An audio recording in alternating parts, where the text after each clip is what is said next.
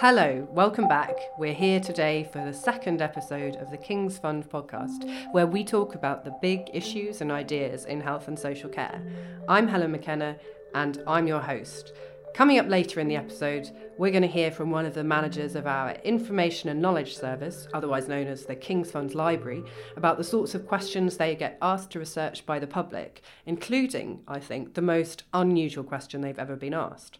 But before that, we're going to take a look back at this winter and how the NHS coped with it, and also think about whether the winter ever really ends for the NHS, or whether these days we're just in a perpetual state of never-ending winter. To help us with this, we're joined by two of my colleagues here at the Fund, Siva and Anandaciva, and Matthew Kershaw. Siva and Matthew, if you could introduce yourselves and cover 3 points, please. So firstly, tell listeners what your role here at the Fund is. Second of all, can you tell us what qualifies you to be here today and talking to us about winter? And also thirdly, maybe something people might not necessarily know about you. So maybe a personal secret. Siva, why don't you start us off? Great, thank you. So my role here at the King's Fund is Chief Analyst in the policy team, so I cover things like funding, finances and performance, and all of these things are related when it comes to A&E. What qualifies me? So I've been talking about winter for what seems like forever, but it's close to about 10 years now.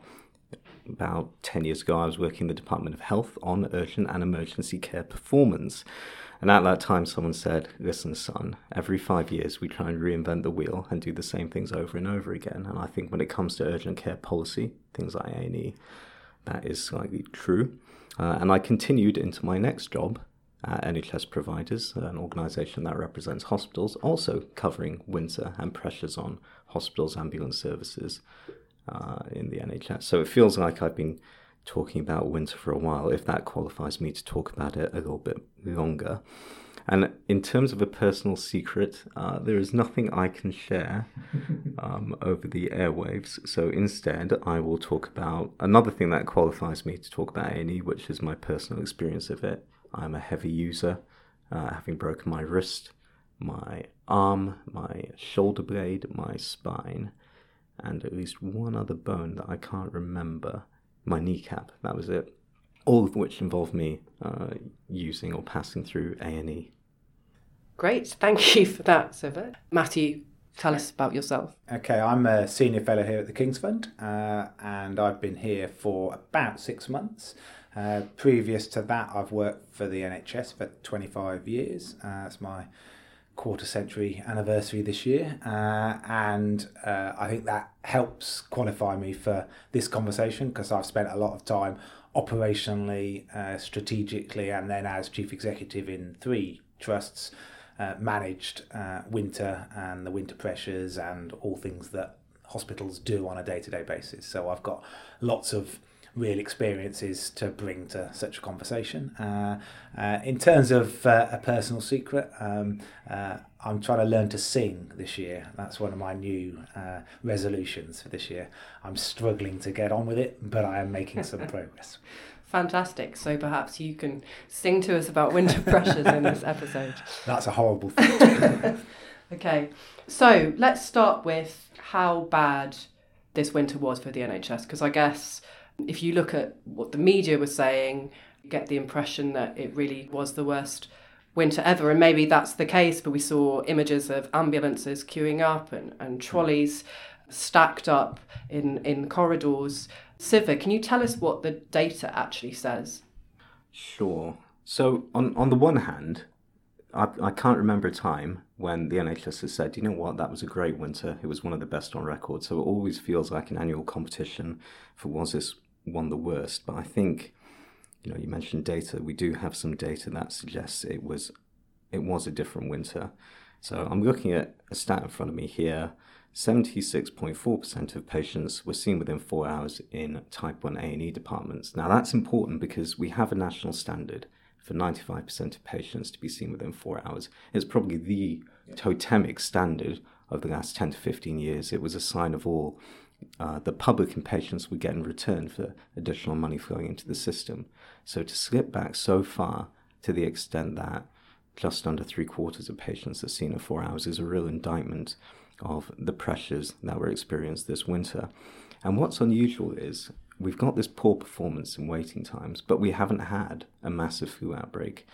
It wasn't an easy winter, but we still haven't seen the types of norovirus, influenza, winter vomiting bugs, all these things that normally really wreck your winter plans. So that suggests that the NHS is just having all these performance issues because we haven't given it the resources it needs to cope with winter pressures. So I think that is one stat that leaps out at me. The second stat, and probably the final stat I will bring today, is 9 of 137 NHS hospitals running major A&E services met the standard in the last month. So that's only 9 organisations that are seeing patients within 4 hours. When I was working in the Department of Health, you could count on one hand the number of places that were failing the standard. And now you can just about count on 2 hands the number of places that are meeting it. So that shows how far we've fallen in quite a short amount of time, really.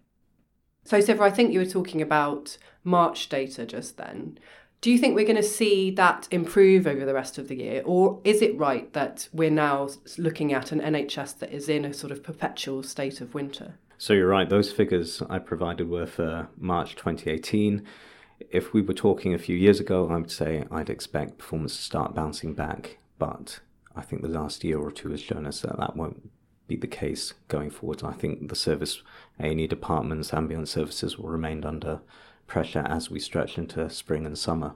This is where all the quotes about the NHS being in Narnia, it's a winter that never ends and there's no Christmas either, are true. And that's because in the past you could definitely see this surge in activity over winter, and then systems would recover as Easter approached. Activity, particularly demand for admissions to hospital, the really serious cases, would start to tail off and performance would start to creep back up.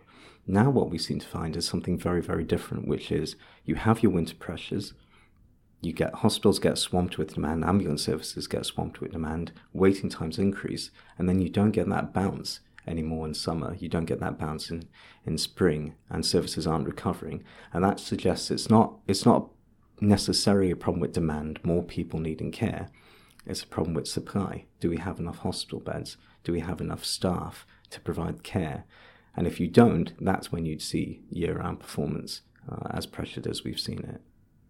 What are some of the other drivers that are resulting in hospitals feeling the pressure so much? I think so why are hospitals under pressure? You can divide it at its most basic level into supply and demand. So on the one hand, you have got increasing demand, so something like 2%, 3% a year. Attendances go up at A&E departments, which would be fine if we were increasing the number of nurses, doctors, hospital beds to cope with it, or if we were getting more efficient in how we treat these patients. And what you're seeing is the service is trying to improve how it deals with patients, but you've only got so many staff. It's not growing at the rate you need to keep pace with demand, and that ends up in the place of hospital departments, A&E departments that were built to see 60,000 people a year, seeing 100,000. The numbers always change, but the message is always we're seeing double what we were built for. Okay, Matthew, you've been a chief exec of a hospital, I'm assuming including during the winter. What does it feel like when you're managing winter pressures? I mean, I think there's a bit here which is you're managing pressures consistently, and therefore there's always a level at which the pressure is on. The pressure is on from a number of fronts. So you feel pressure yourself because you want to do the best you can as the chief executive to run your organisation the best way you can. You feel pressure from staff who, you see them, you talk to them, you feel the pressure and the concern that they have about some of the things they're having to do and some of the environments that they're having to do that in. You see pressure from patients and the public who, walking through a waiting room when people have been waiting for a long time and got forlorn looks on their faces, or are sitting on the floor because there's no chairs. When you're the person ultimately responsible for that, one thing it doesn't feel is good. You feel embarrassed, you feel upset for them, you feel like you just want to make it better tomorrow, and you can't. But you also get pressure from, colleagues, in the board, you get pressure from external environments, from the local media, from politicians, from the regulators. Everybody wants this system to be working better. And if you can't make it so, then that pressure does come to a lot of people. And the pressures are different for different groups of people. So if you're a staff nurse in A&E and you're trying to manage, twice as many patients coming through your doors on a particular day than the department has actually been built for, that's a hell of a lot of pressure to face. And how does it feel as a chief exec walking round the hospital and seeing with your own eyes that clearly patients aren't getting the experience that they should get? I always felt a number of things. Firstly, strange thing to say, but proud of the staff who are working exceptionally hard in sometimes almost impossible circumstances to try and do the best they possibly can. And despite all of the pressures and the figures around the statistics, I personally still think, the quality and the responsiveness of our emergency care compares pretty well with what's happening around the world. Now, I'm not saying that's good enough. We want to be even better, but I still think there's a lot of pride that we can have in what people are doing. So, Matthew, you mentioned that actually internationally, the NHS does quite well in comparison to other countries, despite the pressures that it's currently experiencing. Siva, what does the data say on that? How do we compare with other countries?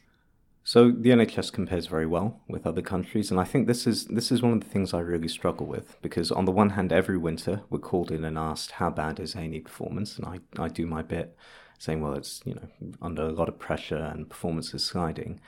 But if you look back, there are three things that provide some helpful context. One is the international comparisons you just raised. So I printed it out, but it's a podcast, so actually that chart is pretty useless. But there is a helpful chart that compares waiting times for A&E in this country with Canada, with Switzerland, with Norway, with other countries that we think of as similar health economies, and we come out incredibly well. A very small proportion of people wait for emergency care over 5 hours compared to the other countries on this list. I could try and describe the chart, but let's just say we're better than Sweden, better than France, better than New Zealand, and better than Australia and the United States. So internationally, we compare well on A&E waiting times. The second thing is over time. So I know I talked earlier about how performance has slid in recent years, but you compare it to 15, 20 years ago. I remember someone who works in a trust, he was telling me the time sent in their war correspondent to cover the A&E department, things were that bad in terms of how long people were waiting. So you look internationally, you look over time in the long run, and we're doing relatively well on A&E performance. And the final thing is you ask patients, how long does it feel you've been waiting in A&E? Do you think you were seen quickly? Are you happy in terms of recommending the service to friends and family? And despite all these pressures, despite the media commentary, despite the commentary I give, patients are broadly happy with the service they get. So that's one of the hard things to reconcile. The pressure's absolutely real, but we're comparing well internationally. We compare well with the past, and patients like the service that is being delivered. And that's one of the things we have to find our way through. Often the focus in winter is on hospitals, and then when other services, general practice, community services are discussed, it's about the shortages or lack of provision there that is making an impact on hospitals. And maybe you could cover that, but also what does winter look like for those services? Presumably they're also under pressure.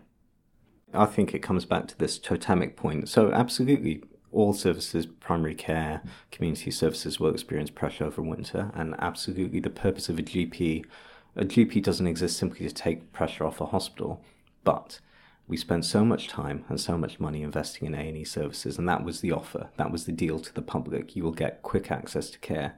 I think the fact that A&E swallows up all the oxygen in any room when you talk about winter shows how far we are from this new vision where we have an NHS more focused on keeping people well, keeping people healthy, than treating them quickly when they get ill. It just shows how far we've got to go. Where does money feature as a driver? Because in the autumn budget last year, the government announced some extra, I think it was, 300 odd million pounds for the NHS to tackle or support it during winter. And obviously we then went on to see all the pressures as we've just discussed. Did that money, was it too late in the day for the NHS to use it, or why didn't that money go further in terms of improving the situation? So there is a long tortured history in the NHS of what we call winter funding, but in various years has been called resilience funding, or I don't know if Matthew can remember any other things, but it all had a common feature, which is it comes out around autumn when it's very late in the day to spend it, and the system is suddenly flooded with cash. So I'm running an NHS hospital, suddenly I'm invited to bid for funding to help me manage winter. Well, it's very late in the day for me to find new staff. It's very late in the day for me to redesign how I deliver care. It's very late in the day for me to go and buy capacity for beds in residential nursing homes. So I think you're right that the lateness of when this funding arrives, whether it's enough funding in the first place, are all issues that limit its effectiveness. And the other thing is, I could give the most challenged hospital, the most challenged A&E department all the money in the world. That's not going to solve its problem if it can't recruit the staff it needs to deliver the care, if it hasn't got enough hospital beds to admit patients. So these are all factors that limit how far the money will go, even if it came on time. Yeah. I mean, I'd concur with Siva's comments. This year, as in previous years, too late for it to help with transforming a service, and too high an expectation that it will quickly. So you're a put yourself into the shoes of a politician. We've just given the health service another X millions of pounds.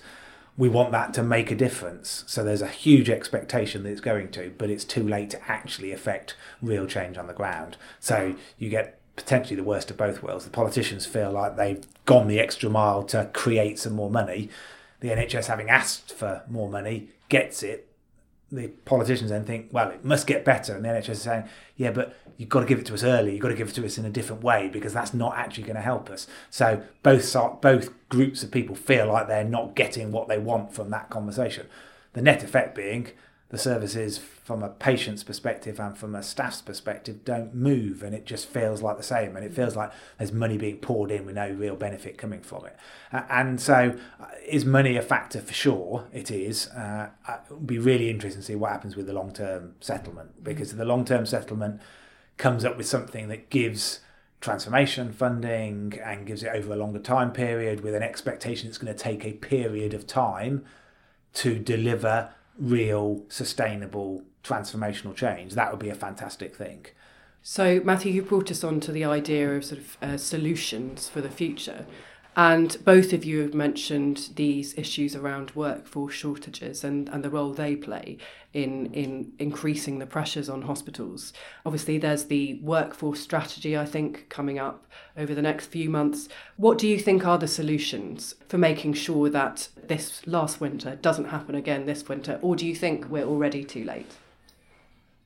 I mean, from a workforce perspective, to expect the winter of 2018-19 to be massively different in terms of the workforce that we've got, can get, I think is it's unlikely to change. It's going to be basically what we have this year, just gone.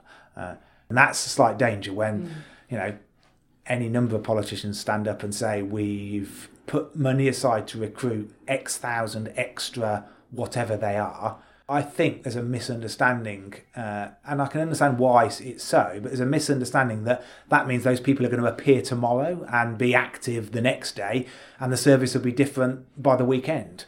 The public, it's not explained in a way that says, well, this is going to take a decade to get right, because that's not a time frame that really works in these circumstances, because everybody wants quick, immediate answers to what are long-standing, difficult problems. So I would personally say, in short answer, it's likely to be much the same from a workforce perspective this year, and if we're not careful, next year, unless we start making big decisions now, and the workforce strategy is clearly a big part of that. So actually, what you're sort of saying is that at best we might see things improve in terms of pressures, and particularly winter pressures for patients from about 2021.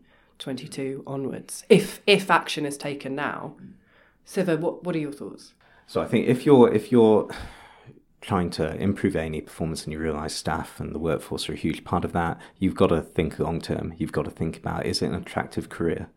You know, if I was advising someone, I think emergency doctors and nurses are worth their weight in gold, but you can't do any private practice. You have to work long hours. You have to retire at the same age. You can't get early retirement, even though you're on your feet the whole shift. So there's got to be some thought about how we incentivize people to move into this profession.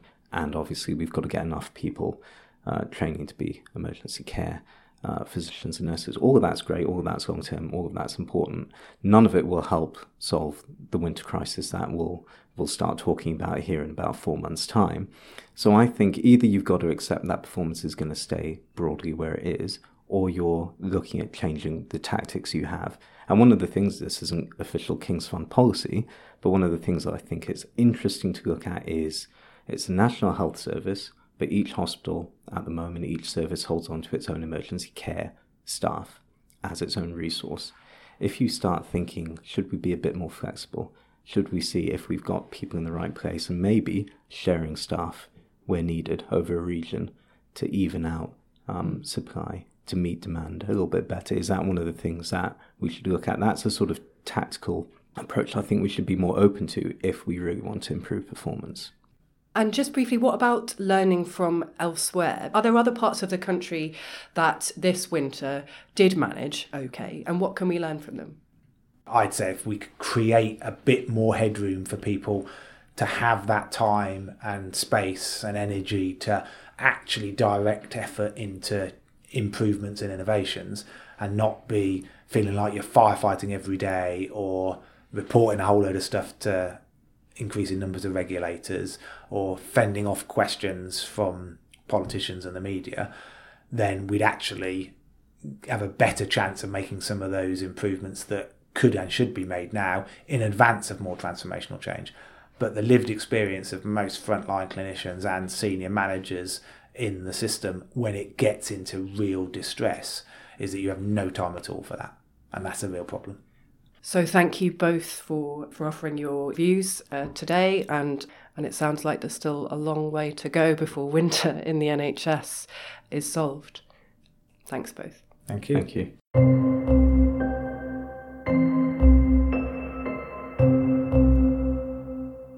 If you've been to the King's Fund building before, you might have seen that we have a wonderful library, officially known as the Information and Knowledge Service.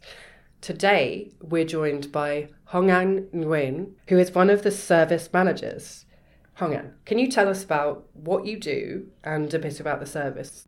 We are the library for the King's Fund. We support people here, people like yourself, in the research and the work that we do, but we are also unique in that we're a public library as well. So for anyone out there who has a question about health or social care policy, we're here to support any needs. We get questions from all sorts of people. So we get questions from the public, we get questions from researchers, academics, people who work in Parliament or government, and also the media. So a really broad range of people, all with like different research needs and wanting to know different things about the system. So we get about 1,600 inquiries a year, and half of these are kind of in-depth research inquiries, and the number is rising. So definitely people are more interested in knowing more about the system. Okay, and so are you going to run us through a couple of the sorts of questions that people ask? Yeah, so I brought along a couple of the questions. So this is a question that came from our recent Health and Care Explained event. We had people submitting questions on an app during some of the sessions, and one of the ones I picked up on was a question that when I saw it, I thought, actually, I don't know the answers to that either. And it was during our social care session, and someone submitted a question about the social care green paper, and they wanted to know what exactly is a green paper. So in health and social care, or in government policy, we very often have green papers and white papers. I think you might know a bit about what the difference is. So you're going to correct me, I assume, but my take would be that a green paper is where the government is asking more of a genuine question of stakeholders in the public about a policy issue. Yeah. So where they're really trying to gather information and ideas because they haven't yet developed fully their policy proposals. Yeah. Whereas a white paper, I think, would be where the government has developed quite thought through policy proposals and is consulting more in a kind of because they formally have to, and they might revise their proposals a little bit, but they're basically preparing to lay legislation down for the new policy, and it's pretty much thought through and almost defined. So, gold star to you. That's generally right. Thank you. You're looking very happy right now. So yeah, generally the green paper is when there's no real firm proposals and it's much more exploratory. It's not as far down the line as a white paper. So a white paper might include something like a piece of draft legislation or draft bill. Mm-hmm. So yeah, they're kind of just at different stages in the journey of policy making. So can I just check something? I should know because I used to work in the Department of Health, but I can't remember. Maybe because I never saw a green paper when I was there. Is there a difference in the paper that these green paper, white papers are published on? Is it a matter of like the green papers on paper. Green paper? Yeah. As far as I know, no. But I'd need to go and check. But I don't think they are. Okay, maybe one of our listeners will message in and maybe tell us. Historically it might have been, yeah. But no, I've not seen a green paper in a while either, so maybe. Well, I look forward to finding out. Just one last question for you, and that is, what is the most unusual question you've been asked in the library service? Ooh, we get a large range of questions. The ones that spring to mind are, why doesn't the NHS try and generate more income by selling medical marijuana? That's quite a tough one to answer. It's probably not for me to answer. What do you answer? I don't know the economics of the marijuana trade, so it's difficult for me to say what the cost effectiveness and the income generation that might bring to the NHS. The other one that springs to mind was from a television researcher who wanted to know how many people who go to A&E are there because of a sex-related injury. And the answer? We don't know. Because it's not recorded, is that? Well, so in the data, the diagnosis is recorded, but not the reason why. So we could look up how many people maybe have a back injury at A&E, but they're not all necessarily going to have been there because of a sex-related injury. Okay. So difficult to say, basically. The only source of data is a Daily Mail poll. Which asks people about their own experiences? Yes. Okay. Yeah, so it's a self-selecting sample there. Okay. But obviously what you are saying is that the library service does not judge any question, and that all questions are good questions and valid in themselves. Yes. No judgment. Well, thank you, Hong-Anh. And what I do want you to tell listeners now is just how they can submit questions to you if they have any and they'd like us to cover it in a future episode. So you can tweet us at The King's Fund, or you can email us at podcast@kingsfund.org.uk. Fantastic. And we will anonymise the question if yes. people want that to happen. Yeah, and Great. if they want to ask another sex injury related question. Fantastic. Thank you, Hong-Anh. Thank you. Well, that's it from us for today. Thanks for listening. And if you enjoyed it, please subscribe and tell your friends about it. And if you have feedback or ideas for topics you'd like to hear covered in future episodes, then please get in touch, either on Twitter at The King's Fund or my account at Helena Macarena. Or you can leave feedback on our website, which is www.kingsfund.org.uk, or via the podcast mailbox that Hong-Anh just outlined, which is podcast@kingsfund.org.uk. Goodbye for now, and hope you can join us for the next episode of the King's Fund podcast.